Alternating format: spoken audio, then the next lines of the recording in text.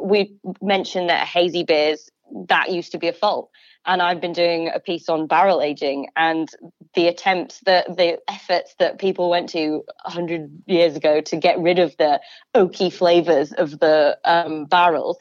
It's crazy. And now that's something that you want in a beer. I think that changes so often that if you tie your likes, your personality, your identity to a style of beer and you say that's the only thing you like, that's the only thing you drink, then you're limiting not only yourself, but you're also saying that those things are unchanging, and that's just not true. Yeah, exactly. It's beer. Just drink it. Drink it and enjoy it.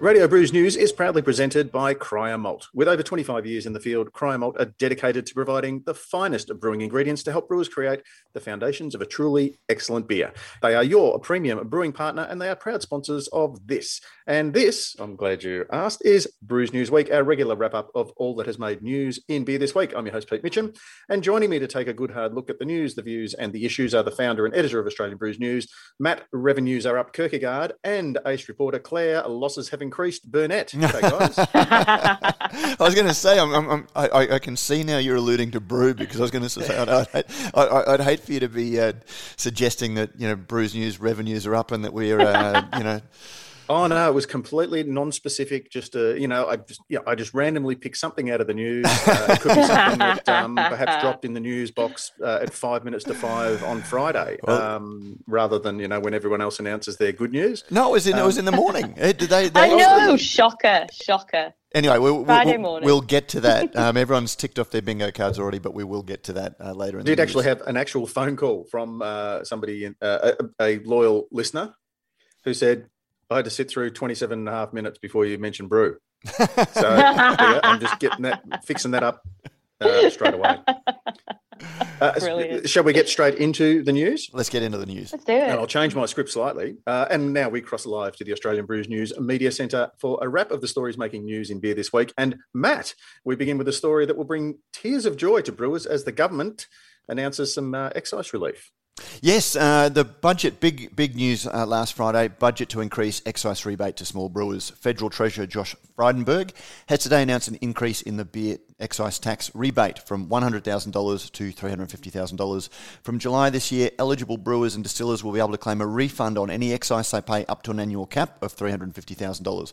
Brewers can currently claim a rebate of 60% of the excise they pay up to an annual cap of $100,000. Now, obviously, anyone that's been listening to this podcast or just following industry news, since there was an industry, has been aware that it's been a major campaign for small brewers to get anything approaching parity with the wine industry, which, through the rebate that I think came around in 1971, I'm going to say, Matt.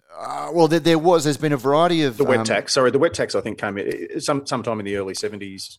Yeah, and then, GST, there was something around GST, and, it's one of those things, the wine industry has always been seen as supporting, it's as much about agriculture, because there is this perception that the wine industry is owned by small little, Italian peasants. Leaseholders. Yeah. I've got a little acreage and I grow 3 vines, and between us all, our little communa, we get together and we send them off. Which, no respect to the genuine small grape growers and winemakers out there, but is the biggest con that has been played on the marketplace. It's picture postcard perfect. They've got a very, very good marketing department. Yep, and brewers, it's been a long campaign to change the perception of brewing from a big industrial complex, of a duopoly making industrial beer that is drunk for the worst reasons, to have craft brewers gradually position themselves so they're seen as being an industry that's worthy of that level of support. So, headline item, awesome news, very exciting. The culmination of a very, very long lobbying campaign by, most recently the Independent Brewers Association, but there have been brewers that have been doing this. I remember seeing, 15 years ago when I was writing for Beer and Brewer, a photo of, who was it? It was Willie Simpson and a couple of other brewers standing in front of Parliament House, having met with federal Parliament. So, it's not a new issue. It's a very, very long issue. It's been a long campaign, and this is the culmination of a very, very long, battle, which is very exciting, taking nothing away from the people, from the IBA, but it has been, this long campaign. Does it bring the brewers? Do they now have parity with the wine makers? Because wine used to be 500,000, didn't it? And it a couple of years ago it came back to 350. Yeah. And then the brewers went from 60 up to 100. I think it was 30 actually to 100,000. 30 to 100, yeah. And 60% of 100,000. It's not perfect. You've still got, apparently the brewers still have to remit the money to to the ATO and then fill out a whole lot of forms to get it back. The government's not making it rain, a la Biggie Smalls or something. And I hope I got that pop culture rap music reference correct. Just about fellow youngsters. We'll let you off. But fellow kids. So you do wonder how many FTE hours are going to be dedicated to filling out the forms required to get this back, and how much of that money is going to go to paying for the person to fill out the paperwork. But anyway, in totally unrelated news, good news for H&R Block. Business increases by 100%. Yeah, and look, when you saw the coverage, there's so much that we could probably put this in below the fold. Except this is big industry news, so we'll keep it up there. When you look at the coverage, budget leaks used to be, whispers in the halls of Parliament House that journalists used to talk about. Sources close to the Treasurer say that there is going to be X money spent on X project, gradually teasing so budget night isn't one big announcement where all of the small little announcements get lost in summaries.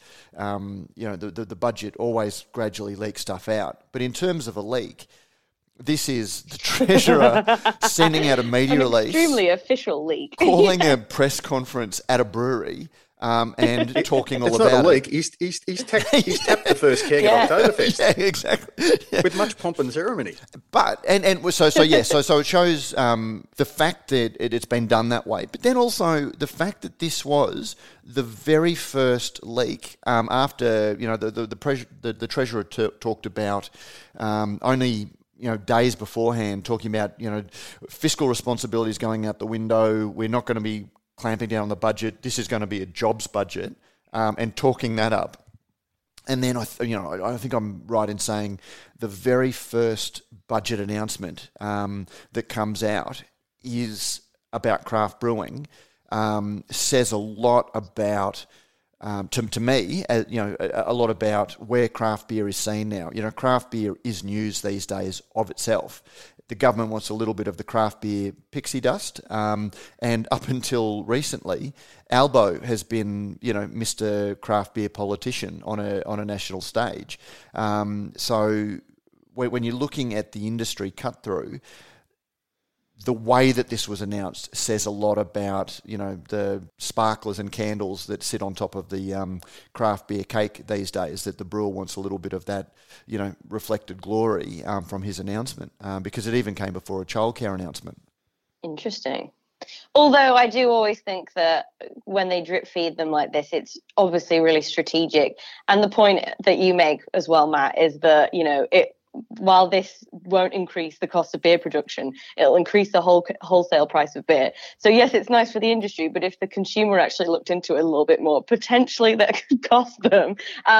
But it looks much nicer for them to say, oh yeah, we're helping out small business and craft brewers and everything like that. I don't think it'll increase the wholesale cost of beer, but that's and again, I mean that sort of steps into the note of caution that I sound. So when you look at the coverage, it's all, isn't this awesome? The mainstream media has just swallowed the federal government's pitch and the industry's pitch, hook, line and sinker. This is awesome support for craft brewers. But as I reported in the story that I wrote, quieter voices in the industry that haven't been triumphant and celebrating their win, because let's face it, this is a huge win for the IBA, and any time that they've got to talk about the announcement, they've also got to say, hey, this is why you should join the IBA. So it's a big sales pitch for the IBA. But then, the irony is that it was hosted at Bentspoke, and as a number of people texted me, when they read the announcement, isn't it ironic that Richard is being held up as the brewer who's going to benefit from it, when he's the guy that has probably been the... spoken more caution than anyone else. Between he and Brendan Varis, the old careful what you wish for. Careful what you wish for, guys. And, so... And the other thing too, Matt, I guess tied into that too, is this, there's often through mainstream media... we can expect lower beer prices at the tap now, and and six packs will drop and all that. And you go, well, hang on, not that some of this money may be actually to shore up sustainability of a business, but it also may be used, as you say, to hire somebody who's now got to deal with all this paperwork. So the money may not necessarily leak through to the six pack price on the shelf. Well, the IBA is selling it as, this is great for breweries because they get to keep the money, they get to invest in stainless, they get to, upgrade their website, and employ staff. That's the way that the IBA is pitching it. This is great for our members. Subscription if they don't have one. Their IBA subscription. Whereas the big brewers have been calling for excise relief, saying that it's great for publicans. And, this is the environment that, these things take on a life of their own once they're announced, but when you're campaigning for it, you spin it the way that you think the government will swallow, and the way that will be popular in the marketplace. And the big brewers saying that publicans are going to benefit, or consumers are going to benefit through cheaper beer, or the publicans are going to benefit from greater margins, and the IBA saying brewers are going to benefit from $350,000 up to $350,000 in their pocket. They can't both be 100% correct. And, you saw it from the IBA's announcement, Peter Philip, when he sort of sent out to members and people who are on their mailing list. He sounded that note of caution, saying it would be very, very short-term thinking to lower the keg price and get into a keg price war. And, you can say that, but when we see, keg, you hear brewers talking about, those guys are discounting kegs, or they're giving a 5+1 deal or whatever. Even before this rebate came in, brewers are competing on price. And I remember Phil Sexton at the BrewCon, 5 years ago at his keynote, talking about you've got to be really careful that you don't go for the race to the bottom. But we are seeing brewers competing on price. And, if the IBA says that just by telling people that it's good for the industry, the brewers keep this money, I think that denies the realities of the marketplace, that if one brewer feels that they can use this money to lower their price and get a competitive advantage over other brewers, then they're going to do that. And that puts a lot of pressure on other brewers to be doing it. The other concern that was raised is, and this is more the case that I think that Richard Watkins had spoken about, is one thing that we haven't seen over the last 10 years is finding it hard to attract new businesses into the industry. It is a very glamorous. I think Peter Philip in the Beer as a Conversation this week referred to it as a sexy industry, and we have been seeing the industry growing at almost a brewery a week opening, and we haven't seen great signs of that slowing down. And if suddenly brewers think that they can add $350,000 tax return from the government into their balance sheet as they're planning their breweries, it just lowers the barrier of entry for an industry that a lot of brewers are already expressing concern about the level of competition in certain areas. And, when I spoke to Peter and Kylie from the IBA, they sort of said, this is going to be great. This means that people are going to go out to, country towns, and, every country town can support a brewery. And, theoretically they can. And that's certainly, anytime I'm speaking to government, that's the pitch that I give to paint the, the need for government support in the best light. When you're campaigning and advocating, that's what you do. But then when you also see the IBA selling that same line to the industry, there's something touching on disingenuous about that, because we know that, just because there's this money doesn't mean that suddenly Birdsville's going to have a craft brewery. The line that's used at 2/3 of breweries are in regional areas. Those regional areas and those sea changes and tree changes are moving to the most desirable places. I'm up at the Sunshine Coast this week, where there are 20, 25 breweries, and brewers are already feeling the pinch from competition. Whether this money means that people are going to suddenly move out to, Thargomindah or Longreach to open a brewery just because they think they can, or whether they're going to move 5 kilometres down the road from existing brewery in an attractive location, that's the issue. And, if I was a brewer, that would be my concern about, what sort of competition this is going to bring in. So anyway, yeah, so that was, there's a lot to look at. As we know, with the law of unintended consequences, no one can actually predict what exactly is going to happen, but it's going to be interesting to see what happens over the next year or two. Yeah. Now, who's talking about Brew? Our lovely Brew, who we love to bring on the podcast regularly. Losses have continued, as we probably expected, but revenues are actually up at Brew. Well, is that a surprise? No, sorry, you read this story and then we'll discuss it. Yeah, how about listeners, own up. If any of you out there are drinking Brew, let us know.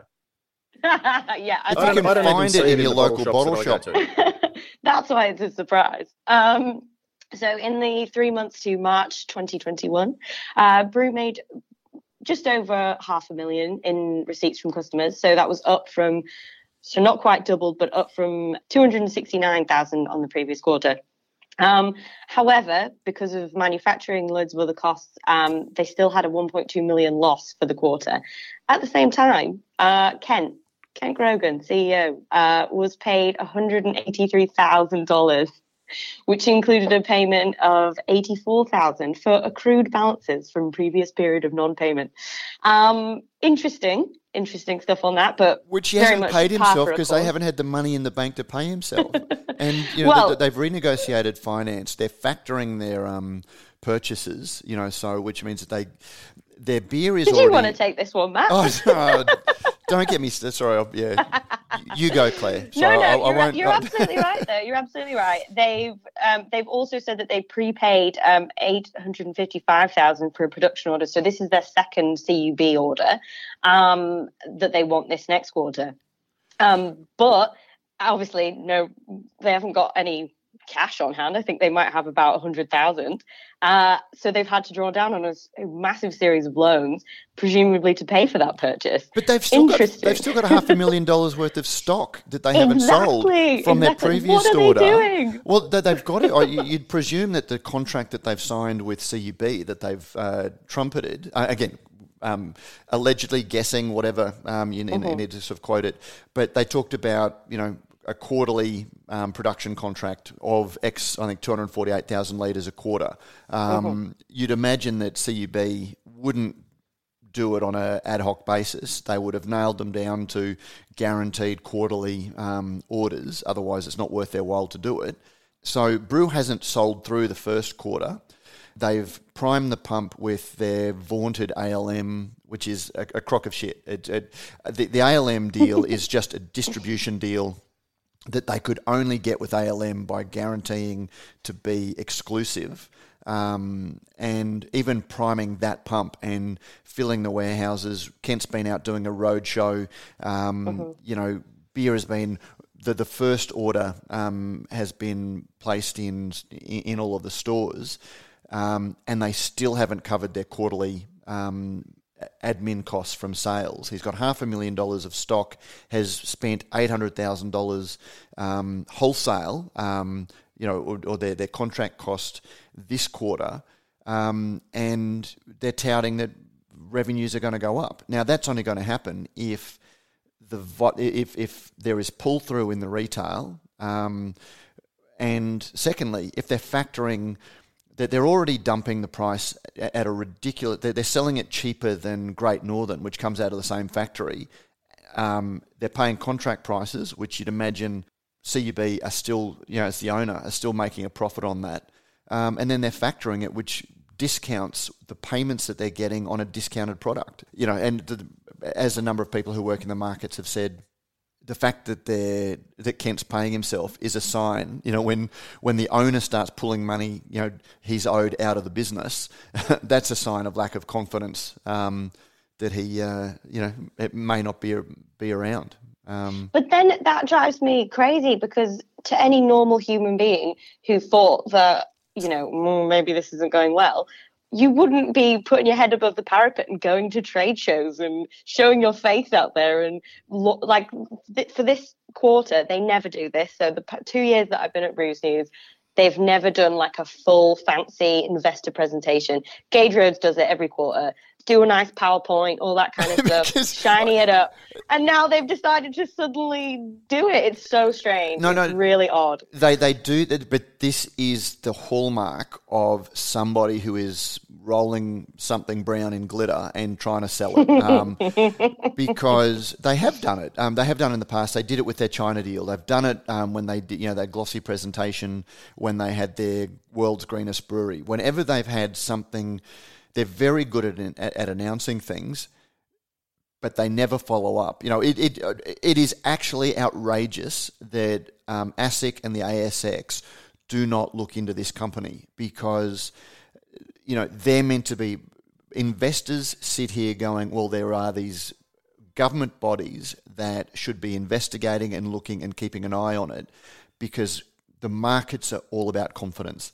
And when you've got these small caps that fly under the radar and are just too small to actually investigate, and the police don't have the resources to look at them, this company, and we can probably put a link in the show notes, that over my Christmas holidays, I went through the last 4 years of announcements and summarised them in a long thread, because Brew has this history of over-announcing and then never reporting, and then they've still mention it in the next quarter, and then it's suddenly forgotten about, and they don't follow up. They don't ever talk about the discontinuance, and ASIC never calls them on it. So the fact that they've done they've got this little sugar hit of a sales bump that is purely about filling the pipe with beer sales, that only means anything at the end of the next quarter if anyone reorders. And if they're reordering, they're still going to be buying last year's stock because of the volumes that he's selling. So anyway, enough on Brew. Well, all the comments on the Facebook group very much along those same lines, to be fair. Don't even worry. I put a few there, but I did like Brendan Parnell from Hobart Brewing Co. To summarise, last quarter they turned over $500K, paid the CEO $183K. Careful, Claire, because with that sort of tight, concise journalism. I know. Right, you can have my if Brendan job, wants to work part-time. Can I also say, Claire, well done. That was actually just a very neutral, just the facts, ma'am, reporting. What can we do?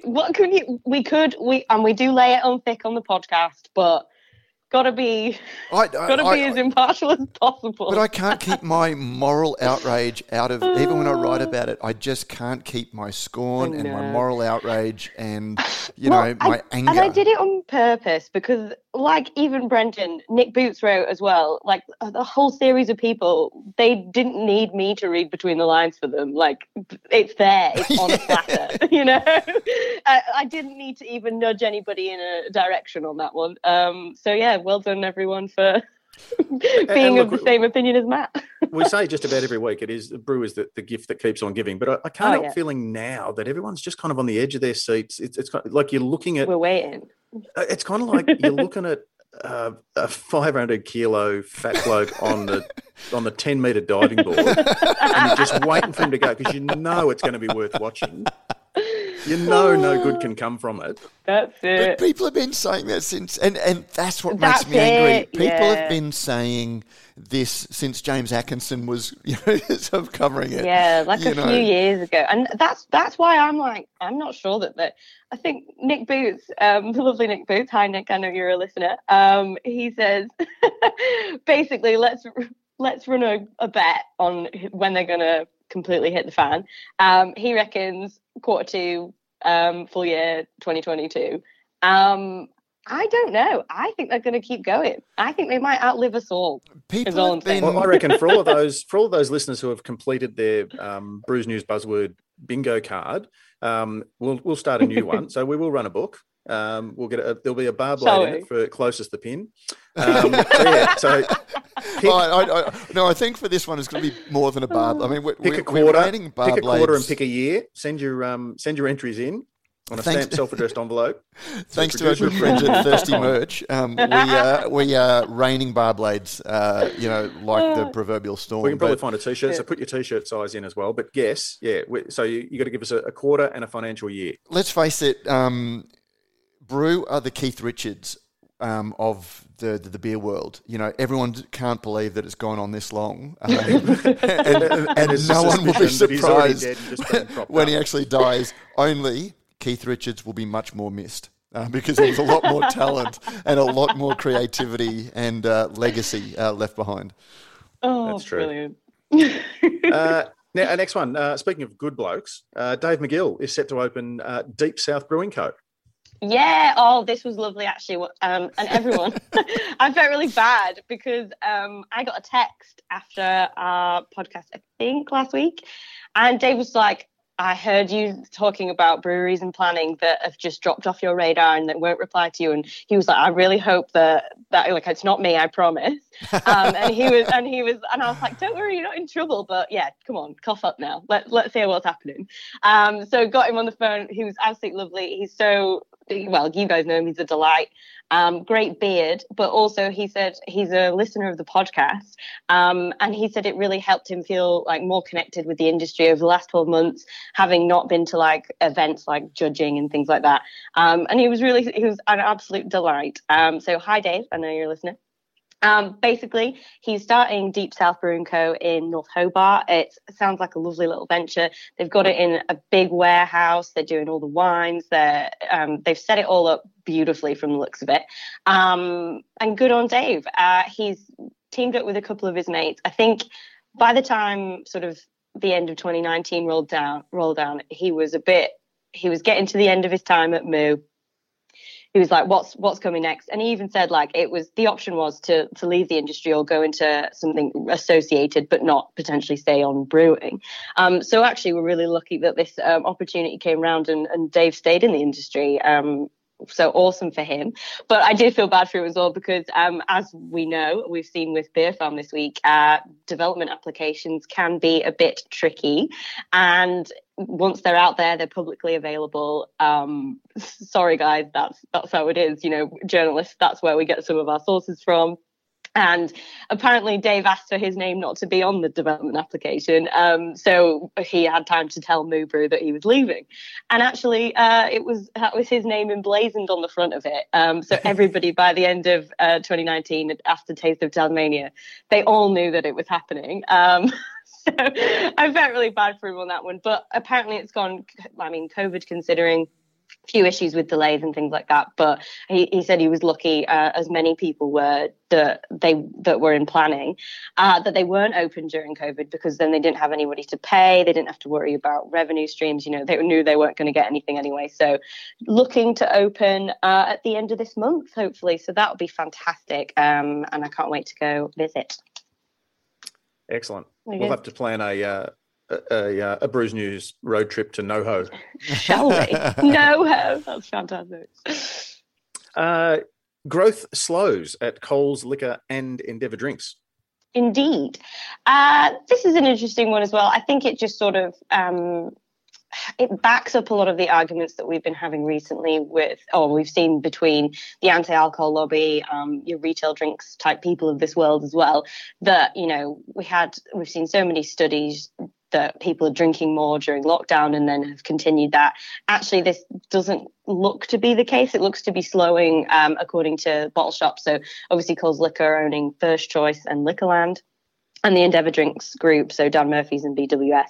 Both of them have said that they're still growing, but very much tempered in comparison to previous quarters. And actually, Endeavour anticipates that in the next 2 months, they're going to see a decline in sales. So nothing to be worried about or anything like that, but definitely something to keep an eye on. And interestingly, both of them, like Mighty Craft last week, reported really strong growth in spirits and RTDs. So not exactly unexpected, but they really made a point to drive that home. So that was quite an interesting one. And we'll see how long it lasts. Yeah, I wonder how much of that is, people not going out to pubs, restaurants, bars, etc., and drinking at home. So then I'll grab some RTDs, rather than, I don't know. It'd be interesting to see as we, encroach on whatever becomes the new normal. Mm-hmm. Yeah. Now, our last story before we jump into Below the Fold, Beer Farm are expanding onto the central coast of New South Wales. They are. So actually, Pete, before you start telling me off, we didn't cover this one this week. So we spotted it on Monday or Tuesday. I think it had come out over the weekend in a couple of papers, the Central Coast News and the Daily Telegraph. And I think Beer Farm were a bit blindsided by this. They weren't really sharp with the comment and stuff. I don't think they realised that, this would happen without them knowing about it. Usually it's just good journalism practice to ask the person that you're writing about for comment. Apparently this didn't happen. But we sort of spoke to them and they were like, to be honest, we at this stage, we aren't going to say anything else. Like, it's all there as is with the plans. And as people will know, development applications are pretty reasonably basic. They're sort of blueprints and just an indication of licensing and traffic and all that kind of reports. So it was interesting, and it's obviously great news for Beer Farm. But I think I just wanted more information from them. And they weren't willing to give it at this point. It's an interesting one because obviously we've seen Gauge Roads move over here and everything as well. But yeah, I think we'll do that one a little bit later when we've got a bit more information and they're a bit more prepared and willing to talk about it. But well done to all our loyal listeners who, many of whom alerted us to the news through those local sources. Yeah, it's good to see that the Radio Brews News Facebook page, Grapevine, working beautifully. It's very good. Doing the job. Do you know who else is working beautifully? Rallings Labels, Stickers and Packaging. Now, Brad and Paul at Rallings Labels, Stickers and Packaging are very much looking forward to catching up with everyone at this year's AIBAs. I don't know if you've heard, but Rallings has signed up to be the sponsor of Best Design / Label and Surface. So the design, what used to be the packaging, I think it was just called the Packaging Award. And they're sponsoring the trophy at this year's awards. And they would really like to support the industry that supported them so well over the past few years. And they'll also be at BrewCon in September, which will be exciting. So if you want to discuss any labels, stickers or packaging ideas, give them a call on 1300 852 235. But don't, send them gifts or cash or in envelopes or anything like that, because they're not actually judging the design. Like, they're just presenting the trophy. Hey, I do believe that it hasn't been officially announced, but it has been made official. The hosts of this year's AIBA's presentation award dinner. Who's that, Pete? Oh. It's Kiralee Waldhorn, the beer diva herself. Very exciting. Who's back? Yeah, and she's bringing along a voiceover man who'll be stuck up in the booth because he looks far less enticing in a frock than she does, or several frocks.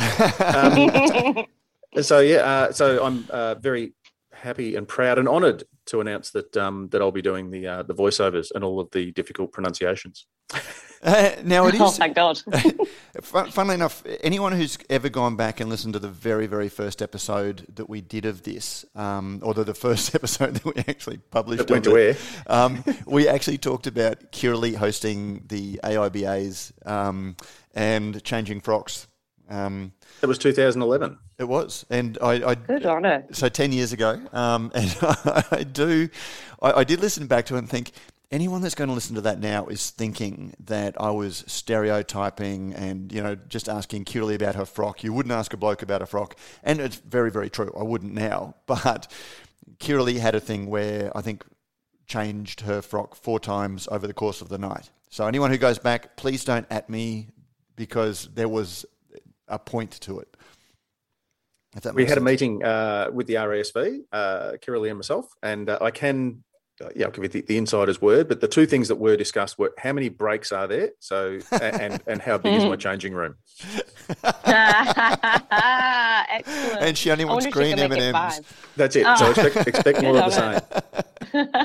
Yeah. Oh, congratulations, mate! I'm very excited for you. And credit to the RASV, who sort of said that they were happy with the change in the format of having a single presenter supported by a voiceover artist, but they realised that they needed to get back to somebody who knew the people in the room, who knew the industry, who could read the room. One of the funniest things that I've ever been to in that same format was the Brewers Guild of New Zealand Awards, probably 8 or 9 years ago, and Paul Mercurio was hosting, and he had a brilliant rapport with the announcer. So it was the same format, someone on stage, someone in the booth, but it was the funniest, just the funniest night. And Paul Mercurio is a very funny man as well. He is, and he's very good at playing either the straight man or the fall guy. Yep. He does it very well. We're very happy to be supporting the AIBAs. Speaking of support for this episode comes from Scar Fabricating. Now, Scar Fabricating builds reliable, automated packaging line equipment that is handcrafted to make life easier for brewers and their production team. So if you're a brewer looking for the best way to get your product out of your tap room and into the hands of your customers, Scarfab has you covered with a wide range of depalletizers, custom conveyance, date coating, rinsing, drying systems, and a whole heap more. Too many more to mention here. Scarfab specialises in helping breweries of all sizes get their beer from keg into can, or bottle if you're still doing it old school.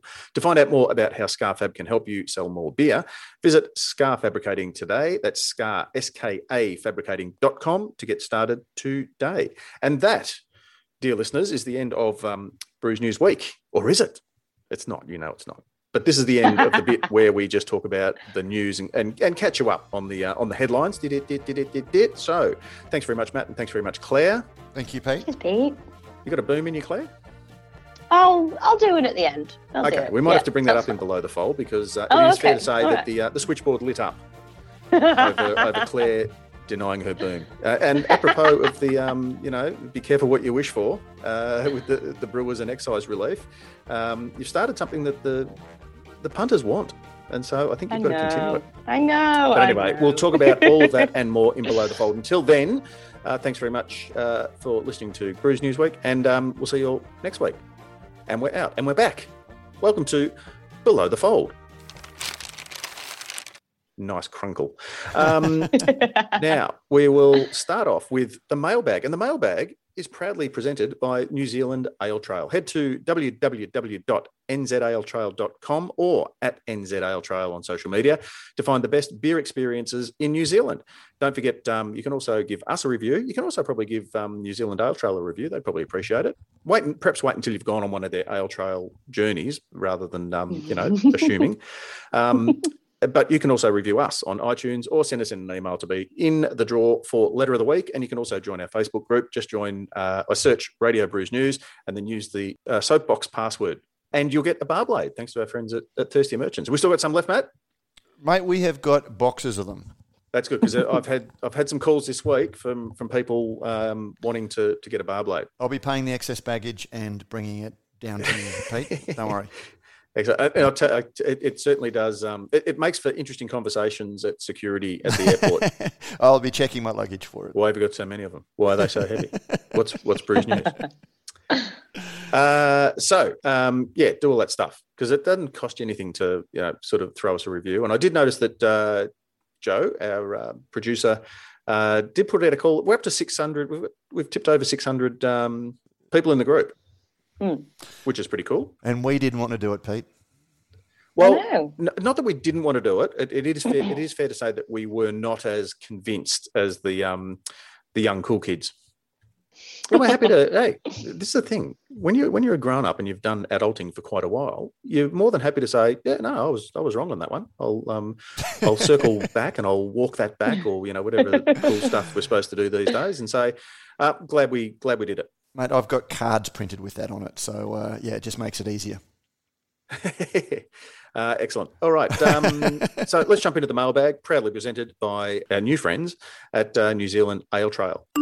What's in the mailbag, Claire? So actually, we're starting off with an article that we talked about actually briefly last week. Oh, the one he teased last week. Yeah, the good beer hunting one, about the existential crisis, the self-inflicted existential crisis of craft beer. And I believe we had quite a few responses, actually. And we've had an email from Gavin Spencer saying, after you mentioned the Lillyweight article, so that's the good beer hunting article, on the podcast, I've just had a good read. Maybe I too have confirmation bias, as I agree with a lot of what was written so eloquently. I wonder how many current breweries in Australia start from the ad hoc world of home brewing compared to industry professionals starting their own brewery. What other categories would you include for the background of people starting a brewery? It would be interesting to compare the success of breweries versus different backgrounds. Also, the diversity in craft is an important issue to discuss. Pink Boots do a great job in part of this, but what can we do further with all elements of diversity? I say this sincerely, however, I will admit I am a white 31-year-old male with a beard. P.S. Disappointed Claire didn't feel it this week. We need to support her so she appreciates the booth. It's important to complete the show, and no one else has the skill. Oh, Gavin. And he actually sent that one to, because I mentioned flogvoice@brewsnews.com.au as an email address, and he actually sent that to boom@brewsnews.com.au. Did it work? Did it work? Yeah. I thought you might have got a bounce back and had to send it to you. Oh, no. Good. That's impressive. So that is very cool that it got through. Yeah, that's awesome. Well done. Yeah, but yeah, no. It's one of the reasons. It was really interesting to see the feedback on that article. It was an article that seemed to have blown up globally during the week, and there was a lot of discussion about it. So, and always mindful, because it ticked a lot of the things that I'd said over the last couple of years, that you do think, well, it's easy to go looking for things that agree with you, and so I was very interested in seeing what other people thought. Fair to say that there were some truths told that perhaps some people needed to hear. Yeah, and I'm trying to think, Pints and Panels, M. Sorter. Posted another thing, confirmation. We should have a section called confirmation bias in Below the Fold. Is that the name of the episode, perhaps? We've just mentioned it 3 times. Confirmation bias. Story. Yeah, no, there you go. So confirmation bias. Because confirmation bias confirmed. She posted a picture of herself sitting in a room that was sprayed with red goo, from a can of something crushy, and it was celebrated by beer writers, and it was shared and Facebook, things like that. Again, something that we've talked about on the podcast. Which, more than anything, the fact that these things are starting to be written about and celebrated, rather than just snarky comments in the corner of social media, that mainstream high-profile articles are being written about it and resonating, is one of the things that has had me concerned for a while. Is the perception of craft beer. I think it was about a year ago, I think, talked about craft beer driving up the wrong way up a one-way alley, and it was just going to get to the end and there was nowhere else to go. And yeah, so it was interesting to see some of the feedback about that. Yeah, and an interesting point too made by Gavin in his thing about, I wonder how many current breweries in Australia start from the ad hoc world of home brewing compared to industry professionals starting their own brewery, and what other categories would you include in a background of people starting a brewery? That's probably an interesting below the fold in and of itself. Who makes the best? Because I think too, I would say that it's not so much you can do anything from any background. It's really, are you driven? Are you able to? I think what I've seen over our last 10 years, Matt, particularly through Brews News, is the ability of people to change, to adapt. And whether that's organic or whether it's forced or whatever, I see that as being your most valuable asset, is the ability to say, because, and I'll name check a couple. Nat Reeves, now Kaiju, who said, mate, we will never brew a beer under 7.5%. And Kaiju Crush is, I'm going to say it's around 80, but it might even be 85% of their turnover. Yep.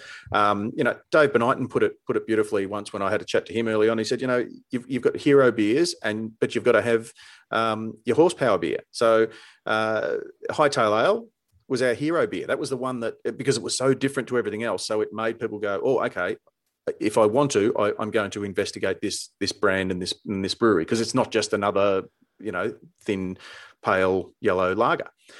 But he said, but Steam Ale and then later on Summer Ale became the horsepower beers. They were the ones that kept the till ticking to give them the ability to brew things like Hightail. Moondog is probably the same. You look at the first 5 or 6 beers that they bought, Henry's Girthsome Ford and Black Lung and all those sorts of things.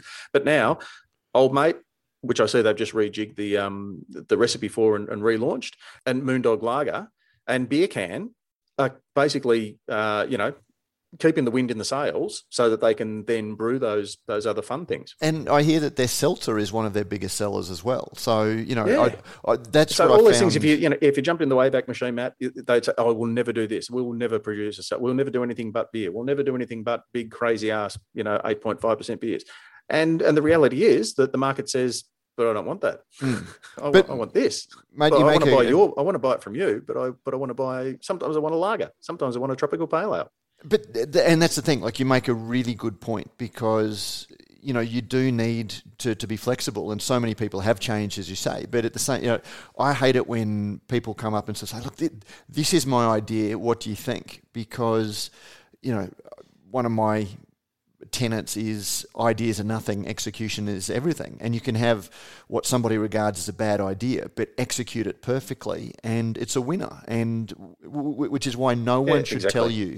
One person says that'll never get off the ground, and everyone tells you that. Goes the Elon Musk route and says, well, I'll take that as a challenge. Watch me do it. And sometimes you need those two people, the guy with the crazy ideas and the guy says, I might just be able to make that work. Exactly. But at the same time, my concern would be someone who goes, well, we need a horsepower beer, I'm going to create a mainstream lager and then a whole lot of crazy beers, because it's the complete package of what you're doing. And, sometimes you jag something, as I'm sure Kaiju did, when they put out Kaiju Crush, it was probably a surprise to them at how successful it was, and it's fueled their growth. And it's being open to that change, as you say, Pete. Yeah, yep, that's it. So never say never is the lesson that I take from that. What's next? Cameron Brown on the Facebook group. What did he say, Clow? He says, I'm slowly catching up on old Brews news and love the episode with Ross Gosling. I love that he loves beer just for being beer. Russ Gosling. Oh, I was going to say that doesn't sound right. Yeah. I was like, who's Ross Gosling? I love that he just loves beer for being beer without always having to conform to a style. The fact that a lot of people need to know all about what's in a beer before they can decide if they like it or not is crazy. Keep up the good work and great interviews. That's nice. That's Can good. I just say, Russ is in my top 5 of blokes in the beer biz that I love having a beer with, because I always come away learning something. And sometimes it's that reset. Sometimes it's that, don't take yourself too seriously, or don't take beer too seriously. Sometimes you just sit with a bloke and you have a beer and you just go, this was fun. This is what it's all about, how it's meant to be. It was the longest conversation I had with him when I did that podcast, and I just sat there, between his voice and his accent, and the restrained passion, like when I'm excited about something, because I just go off, which is most of the time. He was just speaking, rewind to the first story of this episode, if you're not sure. He was just speaking with such deep-seated passion, but in this almost hypnotic way, that I was mesmerised. And I really enjoyed that episode. Again, speaking as the guy who did it, I just love that conversation. So thank you, Cameron, for sharing that, because I 100% agree. And I think it's an interesting point to make on the style thing as well, and just attributes of a beer. We mentioned that hazy beers, that used to be a fault. And I've been doing a piece on barrel aging, and the attempts, the efforts that people went to 100 years ago to get rid of the oaky flavors of the barrels, it's crazy. And now that's something that you want in a beer. I think that changes so often that if you tie your likes, your personality, your identity to a style of beer, and you say that's the only thing you like, that's the only thing you drink, then you're limiting not only yourself, but you're also saying that those things are unchanging, and that's just not true. Yeah, exactly. It's beer. Just drink it. And at the end of the day, enjoy it. Look, I've said this 1,000 times over the years at events and things like that. It's a low risk endeavor as well, because you might pay, $7, $9, whatever it is for a schooner, a pint, whatever it might be of something, and you don't like it. You go, well, okay, lesson learned. Maybe that's not the style for me or whatever.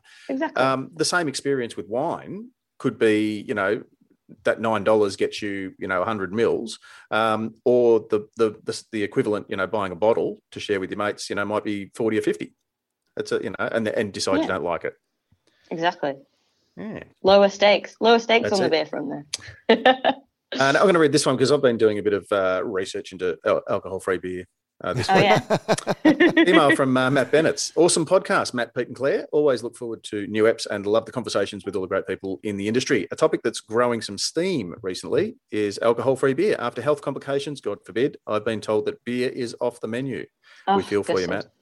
To say I was shattered is an understatement, as good beer is a massive part of my life professionally and socially. Much to my delight, the range and quality of non-alcoholic beer has boomed. And it's great to see the indies getting involved. Modus, Mornington, Holgate, Heaps Normal have all produced fantastic quality beers. And although choice is still fairly limited, I'm enjoying sourcing new beers to try. But this is the most important bit. What do you guys think is the future of this category? And wouldn't it be awesome to see if more local, indie or otherwise, craft breweries had this option in their tap rooms? Keep up the good work with the podcast, and thanks for supporting our amazing industry. And he finishes with, quote, boom. You're a prisoner to that, Claire. I am. It's too late for me now. That's it. Anyway. GORN. But never mind. That's that can be a thing. That's it. I don't, me, Matt and Claire, I don't effuse. But I just have to share. I've had what I would have to say is in my top three beers of all time. I had the Hop Nation Rattenhund, which is it's just a German Pilsner. But if you read the can, it's Bohemian floor malted Pilsner malt. They've used the Bluestone yeast and pearl and spelt hops, I think. But the thing that got me was we give it an 8-week lagering process. And I cannot tell you, you can taste every minute of that 8 weeks. So I flicked a message to Duncan and the guys to pass on to Tim the brewer and the guys out there, just saying, I don't often, I'm not like this, and I've never done beer reviews or beer recommendations, that sort of thing. I say it now because it's pretty much out of stock. They have none left. Pete, if you see one, could you buy one for me so I can try it when I'm down in Melbourne? Yeah. I've got one in the fridge which I think I may never open, so that will always exist. It was very much a limited release, and as you can imagine, brewers going, oh yeah, we'll just tie that tank up for 8 weeks, and it's just unheard of. But and Tim the brewer apparently did a lot of research into the beer salt chemistry, so the getting the water just the right sort of softness, and they fermented it at 8 degrees. So it's just had a very long, slow preparation.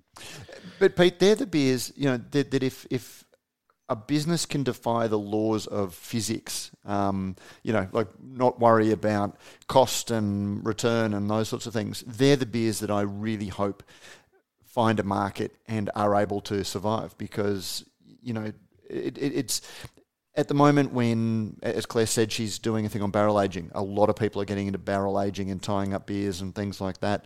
And there's a bit of a, movement where we're going to see a lot of barrel aging. We're seeing, everyone's doing hazy. We're not seeing a lot of people doing 8-week, aged pilsners. And, hopefully there is a market for that makes it so it can be permanently available. Because putting the lagering back in lager.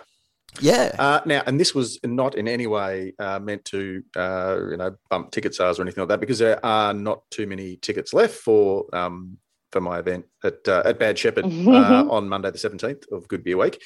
But Duncan gave me a call yesterday afternoon and has managed to source a keg. I won't say from which state he is recalling it to give to me because I don't want people in that state pissed off that they perhaps didn't get it. So the Rattenhouse is going to be at your Pilsner event? It is going to be at our... that's what awesome. A coup. Okay. Oh, very impressive. The last keg of the which technically has now had an extra 6 or 8 weeks lagering in its 50-litre container. Get your tickets. No, and look, I'll be showcasing. I've chosen the beers to sort of tell the story. And I did say to Derek, I flicked him a message. I said, mate, look, the risk of this is going to make it's going to outshine ours. I think it's important because this is the beer that I didn't want to brew because it is an absolutely perfect template for a German-style Pilsner. And to my point, it already exists. That Hop Nation have done it and done it beautifully. So for our Pilsner, we wanted to bring the new world and the old world together. So we've thrown in some topaz to give it that Australian and / new world. So it'll be a beautiful beer to have, and then to launch the Professor's Pilsner, which I have to go because you've got to go and can the brewers. We've got to go and package. Yeah. Thank you very much to Cryer Malt, to Rellings Label Stickers and Packaging. Don't forget Rellings Label Stickers and Packaging. Catch up with the guys. Get tickets for the now that you know who the hosts are. I'm sure ticket sales are going to just go through the roof. It's at the new Victoria Pavilion, which is part of the RASV, the Showgrounds precinct there.